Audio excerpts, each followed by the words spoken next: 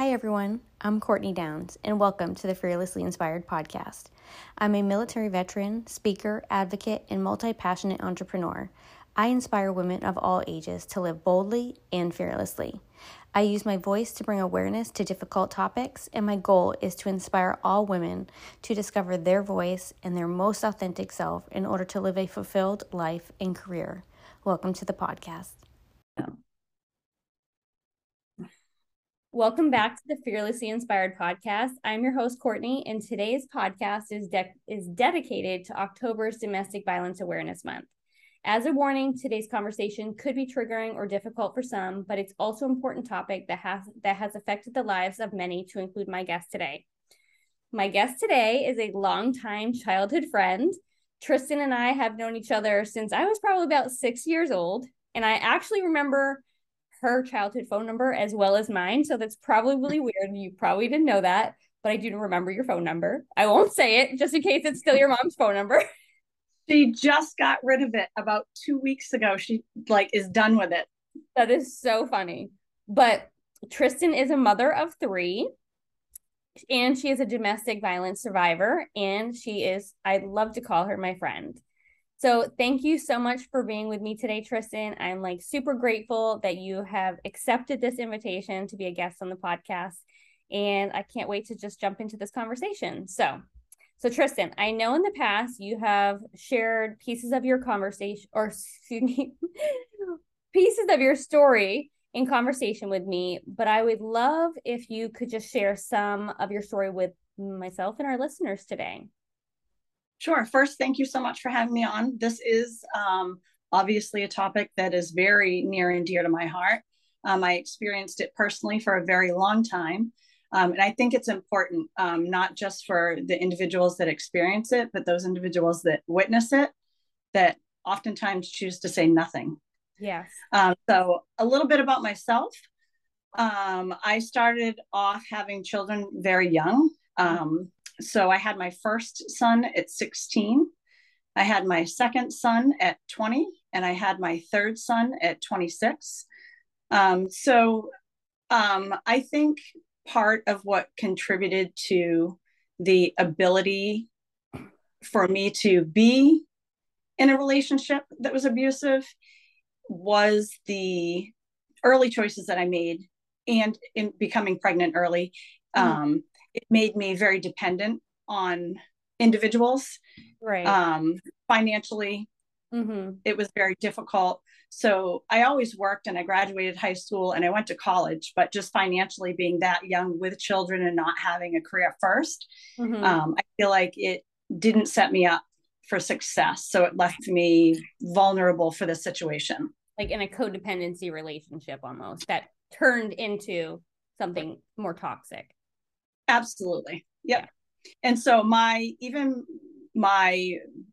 initial relationships with boyfriends, I would say, lean towards kind of codependency, just the way I was raised. I was raised in a house that my parents weren't there. We were latchkey kids. We came home, there was no one there. So we were it was fantastic. We thought growing up, we were left to our own devices. We ran all over the place. We had a million friends. We did what we wanted to do. But it also kind of allows you to not learn the rules, not learn kind of like what you're supposed to be doing, and not really focus on positive behaviors. It was kind of basically what you just figured out on your own. Right. So, like I said, we loved it at the time, but it didn't lend to being very successful to begin with. Right. I know firsthand because I was at your house probably most days, at least through 1st through 8th grade. So I pretty much, your house was basically my house at some point. So yeah. So how did that codependency relationship, what did you notice? How did you start noticing it was becoming toxic? Walk us through how you started seeing it unfold, or even if you couldn't see it then, now looking back, how did it unfold for you? Sure. So I will say, to begin with, I've had a couple, definitely one of my relationships, my very first marriage was my very abusive relationship. But even the relationship before that was controlling. And I think the individuals that choose to behave in that manner are very good at what they do. They're very manipulative, and they don't do it fast. They do it slowly. They do it methodically. And when I say they do it, what they do is they break you down as a person very slowly. They separate you from your friends. They separate you from your family. They put you down slowly and in little bits, so much so that you don't even realize it's happening when it's happening, generally speaking. When you get latter into the relationship, it is no secret. They're not quiet about it. They're blunt, but they're typically only that way with you. The outside world does not often see that behavior. It's not usually outside of the home. They're very, very good at keeping it inside of the home and keeping it hidden. And they are very well aware that at that point in time, you as a person, you're not a whole person anymore. And you're very unlikely to stick up for yourself. And you're very unlikely to say anything because you are afraid of what the outcome will be if you do. Right. Absolutely. You know that when I was in the military, I worked with a lot of domestic violence and sexual assault survivors and victims. And so I saw that a lot. And what was very similar to what you said is that the abuser was most usually the military member. And oftentimes the military member was like a prestige soldier. Like, no, you know, and a lot of times nobody would believe what the wife or the spouse was saying because he was great at PT. He was great. He was getting awards. He was like, you know, doing all the right things and was a stellar soldier. But at home, he was a totally different person. So. Correct. And my ex-husband was very much like that. He was the youngest person in Keene to ever be on the school board. He was a straight A student. He got a Heroes Award for saving people out of a car fire while we were actually married. Wow. He was top ranking at his job. I will say that there were definitely individuals that saw signs and saw some of the things that he did. But he could also be volatile sometimes with them, depending on their position. So if he was their boss, he was very likely to be vindictive, and they knew that. So they would not say anything, or they would not step in if they noticed something, because they were afraid of what he could potentially do to them. Maybe not physically, but he could very much affect their livelihood. He could fire them, and he would have no problem doing that. So basically, if abusers, you know, especially like yours, like if they have a title or a position that has rank or some kind of authority over somebody else, it kind of gives them like this platform to stand on to make other people, not just you, fear. Yes, and that's exactly what he did. He did it often.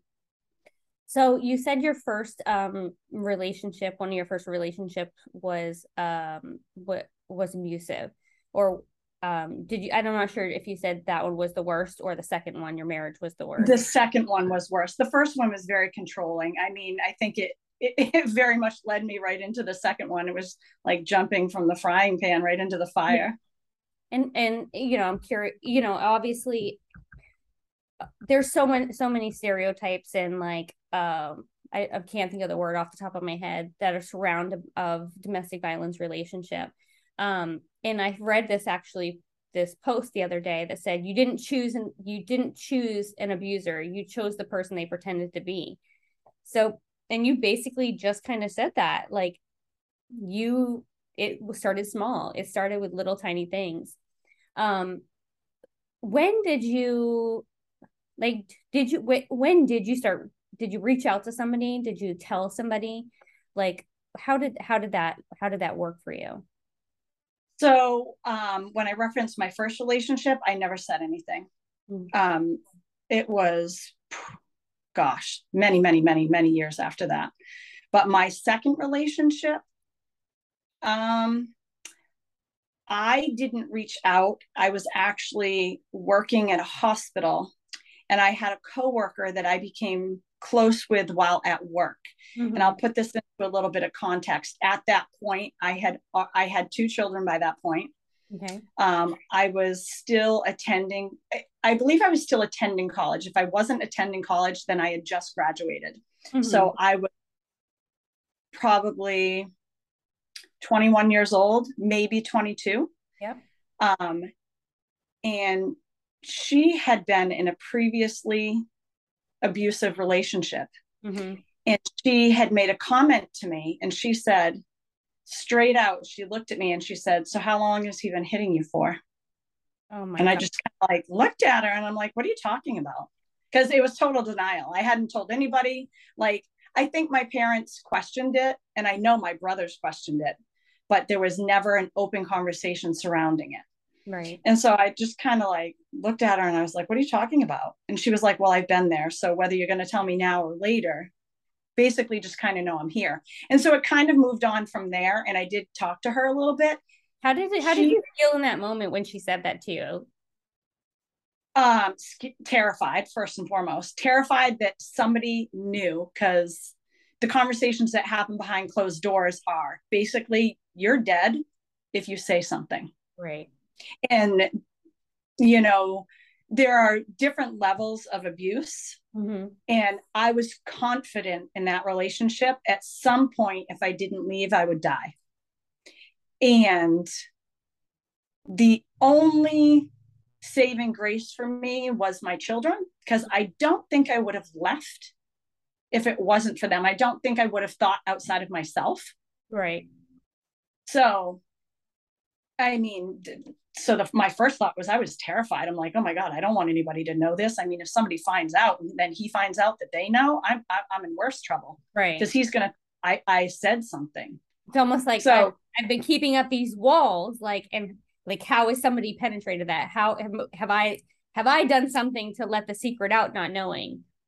Yes. So the first thing I did was self-blame, which is actually perfect for an abuser. That's what they want you to do. That's what they train you to do. Yep. And that's how they keep you exactly where you are, is self-blame. Yep. And so that was my initial response, which was, oh my God, how did she know? What did I say? What did I do? Yep. And I totally denied it. I totally outright lied, said, nope, not happening. There was one other incident while I was in school. I hadn't realized I had a big bruise behind my ear from being punched in the back of the head. Mm-hmm. And a girl that I was working with was like, oh, wow, that must be sore. What is that? And I'm like, what are you talking about? And she mentioned the big bruise. I knew what it was from. And I said, oh, I just fell down the stairs. And I was thinking to myself, when I said that, it's such a pathetic comment. And I was hoping that she believed me. Right. And then she didn't say anything after. To this day, I don't know if she believed me or not. I never asked. Right. I was just wanting her to stop asking. Yeah.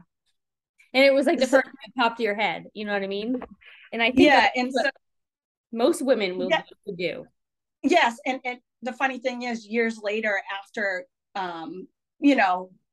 researching and reading and knowing a lot of things about this now, that's very common for an abuse victim to say, I fell. Yep. It's like one of the first things that they say, because it's the easiest to explain a bruise.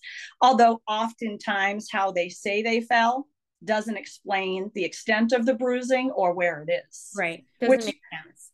Right. It doesn't add up, basically. But where are the bruises on your elbows or your knees or other places? Like, that's the most unlikely place that you would get a bruise, if you think about it now. But, correct. But you did what you had to do, like, in the spur of the moment, and you gave an excuse. Yep. Yeah. And he was very strategic. He would very purposely hit in places that he knew could be covered up.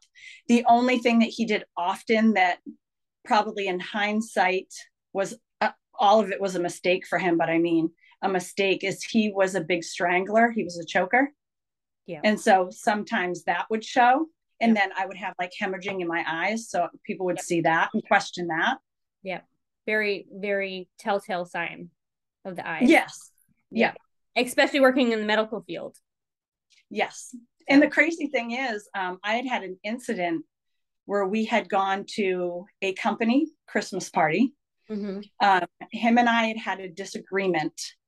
Not only was he physically abusive, he was sexually abusive. So he had asked for me to perform sexual acts with someone at that party, and I refused. Mm-hmm. So he very violently physically abused me that night and refused to let me out of the hotel room. Mm-hmm. Well, during that, I wore contacts at that point in time. He tore a contact and I didn't have any extra ones with me. Yep. So I couldn't see the next morning. Mm-hmm. So he drove me to an eye doctor in another state the next morning to go get new contacts. Mm-hmm. And they said nothing. So your eyes had petechia. Oh yeah, I had like bruising on my neck, my face, my eyes, and they said nothing. And like, to look back on that, I'm like, that's crazy. Like, how did they not know? Yeah. It's just a side note. My friend of mine, she's in Germany, but she's a social worker. And every year during this month, well, she used to do it. She doesn't do it anymore. But when she was actually a social worker acting in that position, she used to do her makeup to look like she was a domestic violence survivor. And the reason why she did it was to see how many people would ask her if she needed help, just to kind of like to show that there needs to be that bystander intervention. And you kind of like you can't help somebody with unless you ask. And so many people just ignored it. And so I think it's like the same thing, just for you. You went to an eye doctor. You literally were face to face with somebody. You had the telltale signs of strangulation, even in your eyes, that they were probably looking in, Yep. And so it's just so it's just one of the worst things, I think. It's one of the hardest things to teach is bystander intervention. And not that like you said, not that you're going to respond to it every time, but maybe on the 5th time or the 6th time that somebody says, let me help you, Tristan, you might be ready. On average, it takes a victim 7 times before they leave. Yeah. So tell me, what was the end of the line for you? What broke the camel's back? A lot of things. I really seriously got to a point that he was hitting so often and so violently that I truly thought I was going to die. He choked me so many times. Like, one of the last times he did, he picked me up off the floor by my neck and held me against the wall till I almost passed out. So it was just over and over again. And I just thought to myself, if I die, my children are left with him. Right. Absolutely. And that was my deciding factor.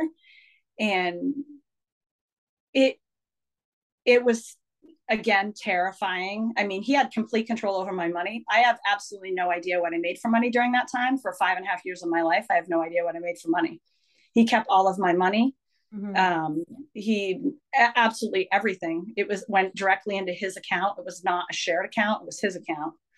Well, it probably was shared, but I'll just say I didn't have access to the account. And even the control of his family. I will say that his mom was not physically abusive, I don't believe. I never saw physical abuse out of her, but she was extremely manipulative and verbally abusive. And she was that way with everyone. Okay. And so she was even that way with me, to the point where when I had my second child, who is a child with this abuser,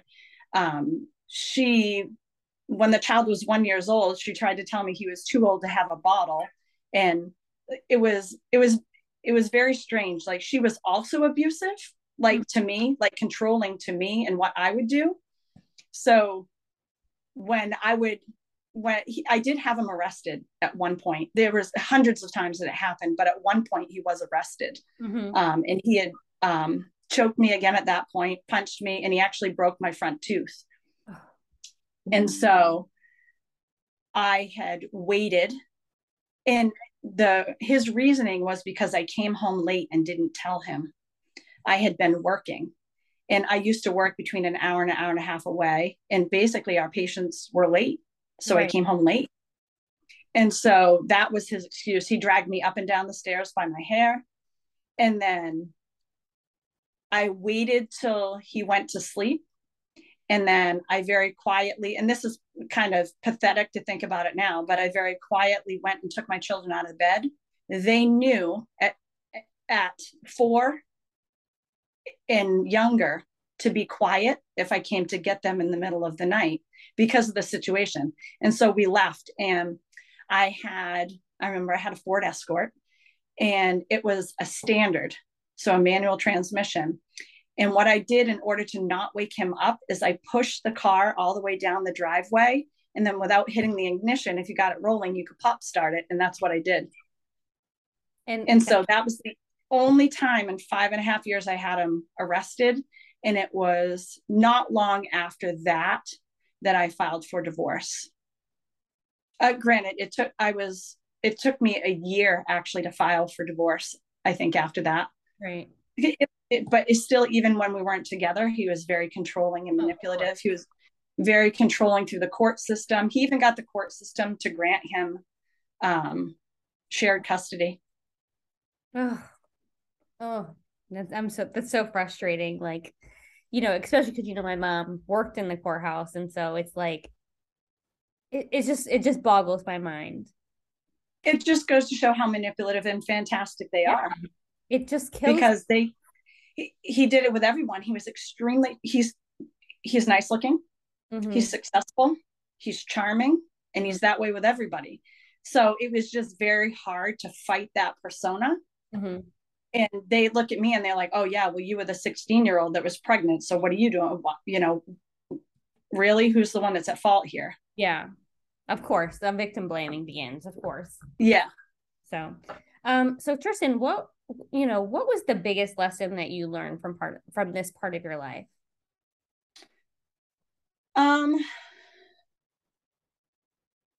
Basically, to try to look for and educate my children about early signs of controlling or abusive behavior, to break that cycle.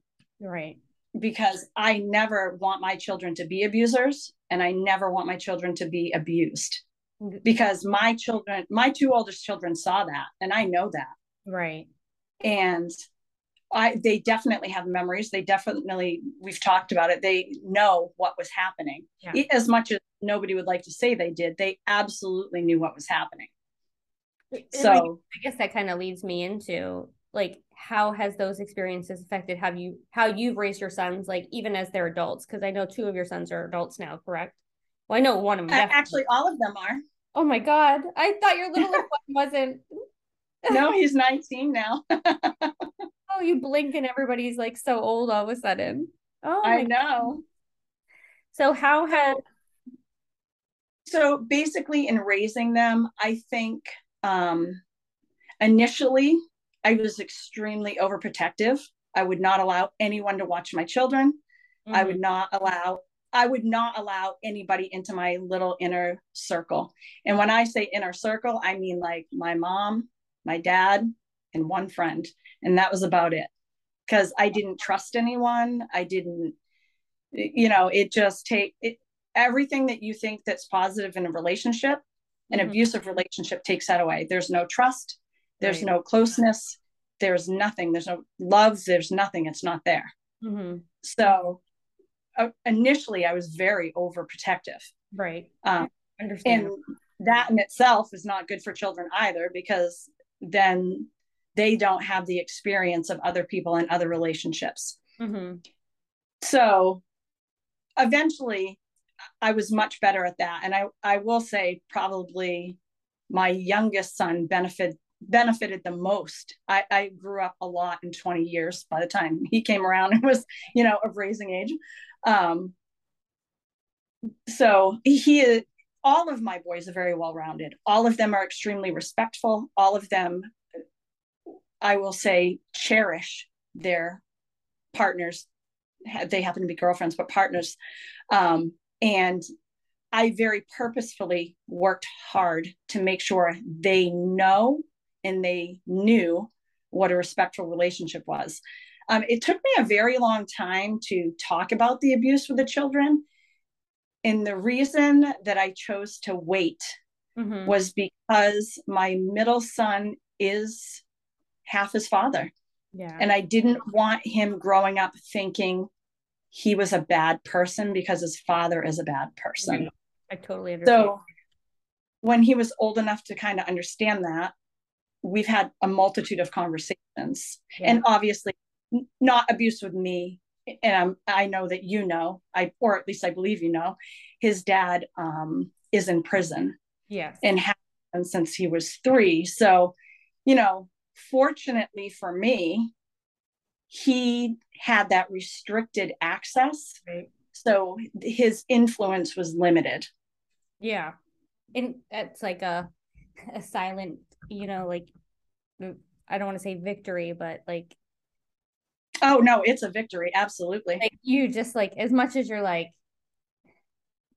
it's just like really hard to explain, like, not that you don't want your kids to have a relationship with their father, but you just don't want that toxicity to affect your relationship with your son, to affect them, to just be, it's just like unhealthy all around, because you're he's not going to change. Like, that's just who he is. He doesn't even know how to be anybody else. And Correct. So no matter what, he's going to poison the people around him that know that part of him. Correct. And he's still that way. Who you are, like, oh, you're such a liar, blah, blah, blah, blah, blah, and so it's definitely a silent victory. Yeah. Oh yeah, absolutely. I mean, that the physical barrier of a prison wall was one of my best blessings. Absolutely. Tristan, I know, like you said, you got pregnant very young, but you really didn't know. I don't think you probably had the ability to discover who you were as a person by yourself. I know I didn't until I was much older.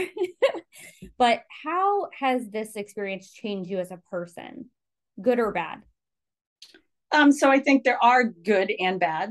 And I think you're hitting the nail right on the head when you say, I didn't even know who I was when I got pregnant the first time. I mean, I don't think I really knew who I was when I got pregnant the second time.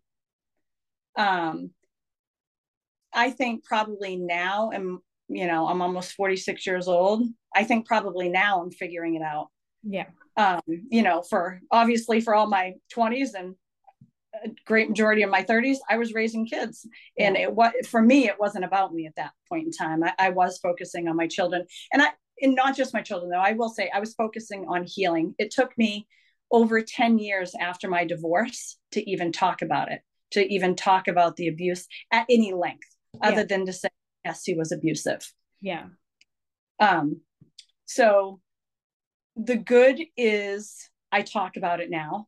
I want other people to talk about it now. My children are very aware of it, and they do not tolerate it. They will not tolerate it. And they're very vocal as well, which I'm very proud of, because I've taught them they have to be the intervention, because oftentimes these people don't have anybody else. Right. So those bystanders are often the only people that speak out. And then the bad, I don't know if you'll call it PTSD. I would call it PTSD. Absolutely PTSD. I have a lot of reactive emotions. I used to have reactive behaviors. They're now reactive emotions. And I say that because I control the behavior. I don't think the emotions will ever go away. Right. But I definitely have controlled the behavior to not be like explosive or and when I say explosive, I don't mean like hitting. I mean if I felt like somebody was being controlling, I would verbally blow up. Right. Or I would feel like I need to get out of this relationship. I can't do this. I'm not doing this. Even, and I think sometimes it was only my perception, right, and not really what they were doing because of my situation. it was But I something, never, something about it triggered you, and that yeah, initially was a behavior and a verbal reaction, and now you've toned down that part, and now you just, the trigger is just emotionally affecting you, correct? correct. And now I'm in a place that it might take me a little while. Still, it takes me a little while, not a little while, a long while. It takes me a long while to finally say, if I feel something is not right, to say, okay, I'm stop and let's talk about this. And it's not stop, get out of here anymore. It's stop, let's talk about this. And I'm going to tell you how this feels from my side. Yes. And so that took a very long time. That's well over 20 years. Yeah. And you know, like everybody's healing process is going to be different. You know, it looks different for everybody. And if that's okay, because as long as you're, you know, I feel like as long as you're heading in the right direction and you can see your own growth and progress and you can feel it, that's what matters. Correct. Yeah. And there's been other things like along the way that I've learned and that I've changed and that I've grown from. Yeah. But I think conversations in general are hard for people, in that even just for women in general to say how they feel about a situation, it's hard. Even now, without being in an abusive situation, is hard. Because you're already thinking in your head how the other person is going to perceive it and how they're going to react to it. Right. And that's how we've been conditioned. Yeah. That's how we've been raised, which is we are caretakers. That is our job. And so when I think about telling somebody that, I'll frankly say, you're pissing me off, like on the inside, like I think about, oh, is that going to hurt their feelings if I say that? And it's kind of like, and I think that can go two ways, right? Like, I think it is important, you know, for our own emotional intelligence, you know, we're self-aware of ourselves and how we're triggered and what affects us and how certain situations make us feel. But with good emotional intelligence, you have to consider how am I saying something and how is it going to perceive and how will they be emotionally affected by it. But I think communication is ultimately the key, is being able to express how you feel, how something is making you feel, and, you know, and communicating that with your partner or your friend or your family member. And so I think that's huge. I agree. Yeah, absolutely. Learning how to communicate, appropriately communicate, should I say, it is definitely key to any relationship, not just an intimate relationship, any relationship. And that's something that I've definitely improved on. And I actually currently work every day on. I just in general with everyone, you know, even talking to you or talking to my children or my parents, even any difficult situation, it requires exactly what you said, emotional intelligence. And you have to be able to kind of like keep a lid on it, listen, and then process through, what does this mean for me? What does this mean for them? And then go from there. Absolutely. So those are the positives. And like I said, the bads are, I don't think I'll get over what my triggers are. I just deal with them better. Right. And I think, you know, a lot of conversation about triggers are like, is that a lot of people are, I think it's a hard conversation because if your spouse or your partner does something that triggers you, I think it's important for them to know that that triggers you, but it's not, I think it's an unbalance to like, okay, do I stop doing that? Or or can I stop doing that? Or like, who's in control? You know, is it your problem or is it my problem that you're triggered? And I think that's a huge conversation. And I don't think there's a right answer to it, but I think just communicating, you know, and trying to work together so you're not uncomfortable by something, or I can try to, you know, keep myself from mentioning something or doing something or going someplace, or, you know, I think it's just such a huge, it's like its own little battlefield, right? Yep. So something just simple that for me, that is still a trigger that I definitely had to communicate, because for most people, it's just joking around. Mm-hmm. So say you're joking around on the bed and you pin someone down, Oh, that's a trigger for me. oh, I 100%. can't do that. Let me tell you, if I got a hand loose, I'd be hitting you. Yeah. It's just the emotional response that comes with that from having that done violently so many times. So I had to be like, yeah, like, you can't pin me down. I know you're joking, but for Yeah. me, that's not a joke. Yeah. And Oh, so obviously he doesn't do that. But no. but to like begin with, my significant other now, not knowing that's just joking around to most people. Yeah. And so I was like, yeah, no, you can't do that, and this is why. Yeah. And so obviously he has enough respect for me that he doesn't. So, Yes. but And that's it's something little things like huge. that. It doesn't even have to be like blaringly, obviously abusive things that you would be like, oh yeah, clearly don't punch me. That's a trigger. Don't choke me. That's a trigger. Yeah. Yeah. But little simple things like that, that some people think is just joking around, Right. for me, it's not. Absolutely. Communication is key, 100%. Yep. So how does it feel being in a healthy relationship now? Good. Sometimes I still have to catch myself to not be, how do I want to put it? Sometimes I have to catch myself not putting myself first. Not putting myself first. So Oh, sometimes I put everybody else before myself still. I default to that sometimes. I think that's just a woman trait. Yes, Yeah. I agree. Like, that's So like it's, default settings for us.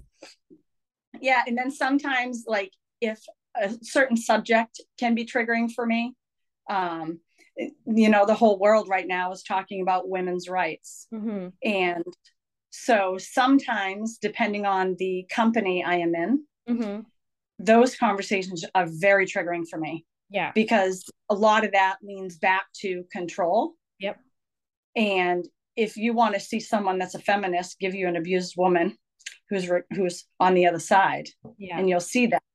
And so just sometimes those conversations, and I have to realize that sometimes I'm the one that's triggered, Mm-hmm.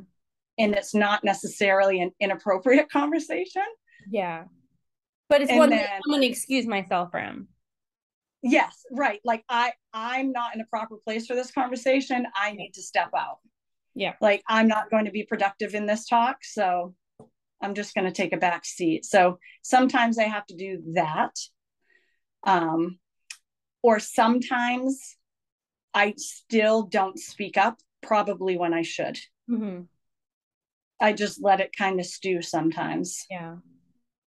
Eh, and I think it's important, I think it's important, and that I am a firm believer of this, that we're all under construction. There's not like an endpoint to discovering who you are and becoming who the person you're supposed to be. Like, that's a constant, it's a journey, and there's not an end date to that. So you're always learning, you're always evolving, you're always becoming and growing and discovering who Tristan, who Courtney is. Yeah, I absolutely agree. It's a never ending story. So, what, what, I think I have kind of two questions. I thought about this question this morning. Um, what would you say to somebody who is a family member, a friend, or just a bystander who knows of somebody who is like, what advice would you give that bystander, whether it's a family friend or just coworker, um, to somebody, to like, what advice would you give to them in that situation where they know that somebody in their direct circle is being abused? So first and foremost, let them know that they're being abused, so they know they're not alone. Mm-hmm. Second, like I said, on average, it takes like 7 times for someone to really lose an abuser. Yep. Always let them know that you're always there whenever they're ready to leave. And it doesn't matter if it's 1 time, if it's 10 times or 20 times, you're going to be there when and if they leave. Mm-hmm. Because when you're in that situation, you truly believe you have no one else. Right. 100%. And so the moment you have someone genuine, mm-hmm. a non-abuser that's genuine, that you can trust Mm-hmm. is the time that in the abused mind, Mm-hmm. they might think about leaving. It gives them a glimmer of hope to say, Yeah. maybe I'm not alone. Mm-hmm. Maybe there is a way out of this. Maybe I can do this. You know, And in the abuse cycle is very long. It's not short. It's not overnight. It's very methodical. So when you're talking to these individuals, you have to realize it's like gaining weight. It doesn't happen overnight, and it's not going to come off overnight. mm-hmm. And they're not going to leave overnight most times, unless something dramatic happened. They're not leaving on the overnight. It's going to take time. It's going to take weeks, months, years, and that's typical. Yeah, very typical. Very typical. So basically, just stick it out. as long as you're giving that person a glimmer of hope, and you know, and I think it's important to say is like, you don't have to be like, here's like, let's come up with a plan. Let's do this, and like push them to make a decision, because that decision has to be on the survivor or the victims. It has to be on their time when they're ready. And I think a lot of bystanders or family members get kind of frustrated because they know what's going on. They know that you need to leave, and it's almost like they get frustrated because you haven't left yet. And that might not be in your situation because, like you said, for a long time, nobody knew. But I know in a lot of situations, people do know, and they get frustrated because the victim's not leaving. So I think you're just saying is like, be patient, be the glimmer of hope, and don't push, because the victim's always going to leave when they're ready, and in my world, when you only know when enough is enough. Somebody can't tell you when enough is enough. Correct. And the victim is going to lean on the person they know most in that situation, and that's the abuser. So if you're also pushing that person, they're going to pull away from you first because they don't know you as well. They can't trust you, and they're not going to. If all they feel is pressure from you as well, they will not take your advice if they feel pressure because they don't trust you. It's what they've been programmed to do. So, what words of encouragement would you give someone who has recently left or is still in a domestic violence situation? There's life on the other side, and it's better than where you're at. Absolutely. And like, was there any resources that you used like when you left, or resources that maybe somebody provided you? I know working in a hospital, tons of resources. Yeah, I didn't use any professional resources, honestly. I probably should have. Mm-hmm. I did. Well, let's rewind though. We're now talking 22 years ago. Right. So the laws have changed now. If you get arrested for domestic violence and you've choked somebody, it's a felony because they know people who choke individuals tend to kill individuals. So he was charged and he had to pay a fine, and it was dropped to a misdemeanor. And so even now, so the laws have changed even such that if you break someone's tooth, it's considered a bone, and then it's a felony. Oh, that's so good. Yeah. So laws have changed. So even then, I'm sure there were resources. They're definitely not what they are today. But I moved back in with my mom. Mm-hmm. And the other thing that I did very purposefully was I made sure I had an education, mm-hmm. because I knew in my heart of hearts, and at the end of the day, somehow an education would be able to help me get out of this situation. And it did. I was able to financially support myself after I finished college. And I will say that I was actually shocked when you said that you were still in college, because a lot of times an abuser will literally like even stop you from doing that. Like they don't want you to have that connection with the outside world. They don't want you to have an education. They don't want you to be able to have something to fall back on. So I'm very like that's a small blessing that you were, that situation, that relationship, like that wasn't something he was able to take away from you. And I think the only reason he allowed me to do that, and when I say allowed, it wasn't allowed, was because he had a persona to upkeep. Mm-hmm. And he wanted everybody to think his family life was perfect. Mm-hmm. He wanted people to think that his children were perfect, his wife was perfect, everybody was educated. And I think that's the only reason he allowed me to continue to go to school, was he wanted everybody to believe he had the perfect family. And somebody that was pregnant at 16 and uneducated is not perfect. That's interesting. That's good. Now it makes sense. So yeah, so it was lucky. Yeah, for sure. And thank God, because now you have your own career, you are doing great, you're doing amazing things. And so it's definitely a blessing. Definitely. It created my out. Mm-hmm. So what advice, if you could give your younger self some advice, what piece of advice would you give your 16-year-old self? Don't get pregnant. Not at 16. No, I mean, this probably is going to sound bad. I don't think that was the worst thing in the world. I raised my own son. He's a very functional adult. He's a great man, actually. He's almost 30.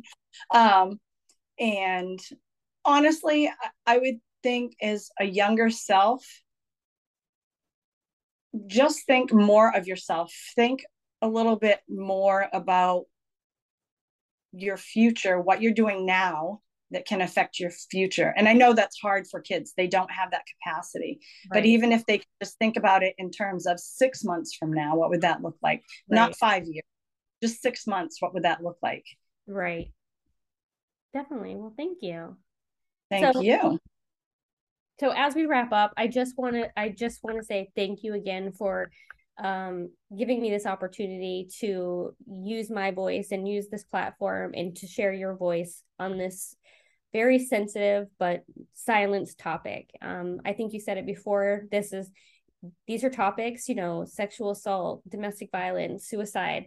They're all topics that really are silenced because people don't like to talk about them because they don't want to give something. They don't want it to be real. They don't want to know that it's happening in their next door neighbor's house. They don't want it to know that their family members going through it, a friend's going through it, a coworkers, because it's just too much for some people to handle. And so I appreciate you using your voice to give awareness to domestic violence and, sexual assault awareness. And so I just want to make sure as we wrap up that there is a national domestic violence hotline, and that number is 1-800-799-7233, or you can text START or 88788 to get a hold of somebody with the domestic violence hotline, which is 24/7, 365 days a year. And so thank you guys so much for joining us today. You can follow us on the Fearlessly Inspired Society on Facebook and Instagram, and we can't wait to share more topics just like this with you in the future. And we look forward to the next time. Thank you. Thanks, Tristan, so much.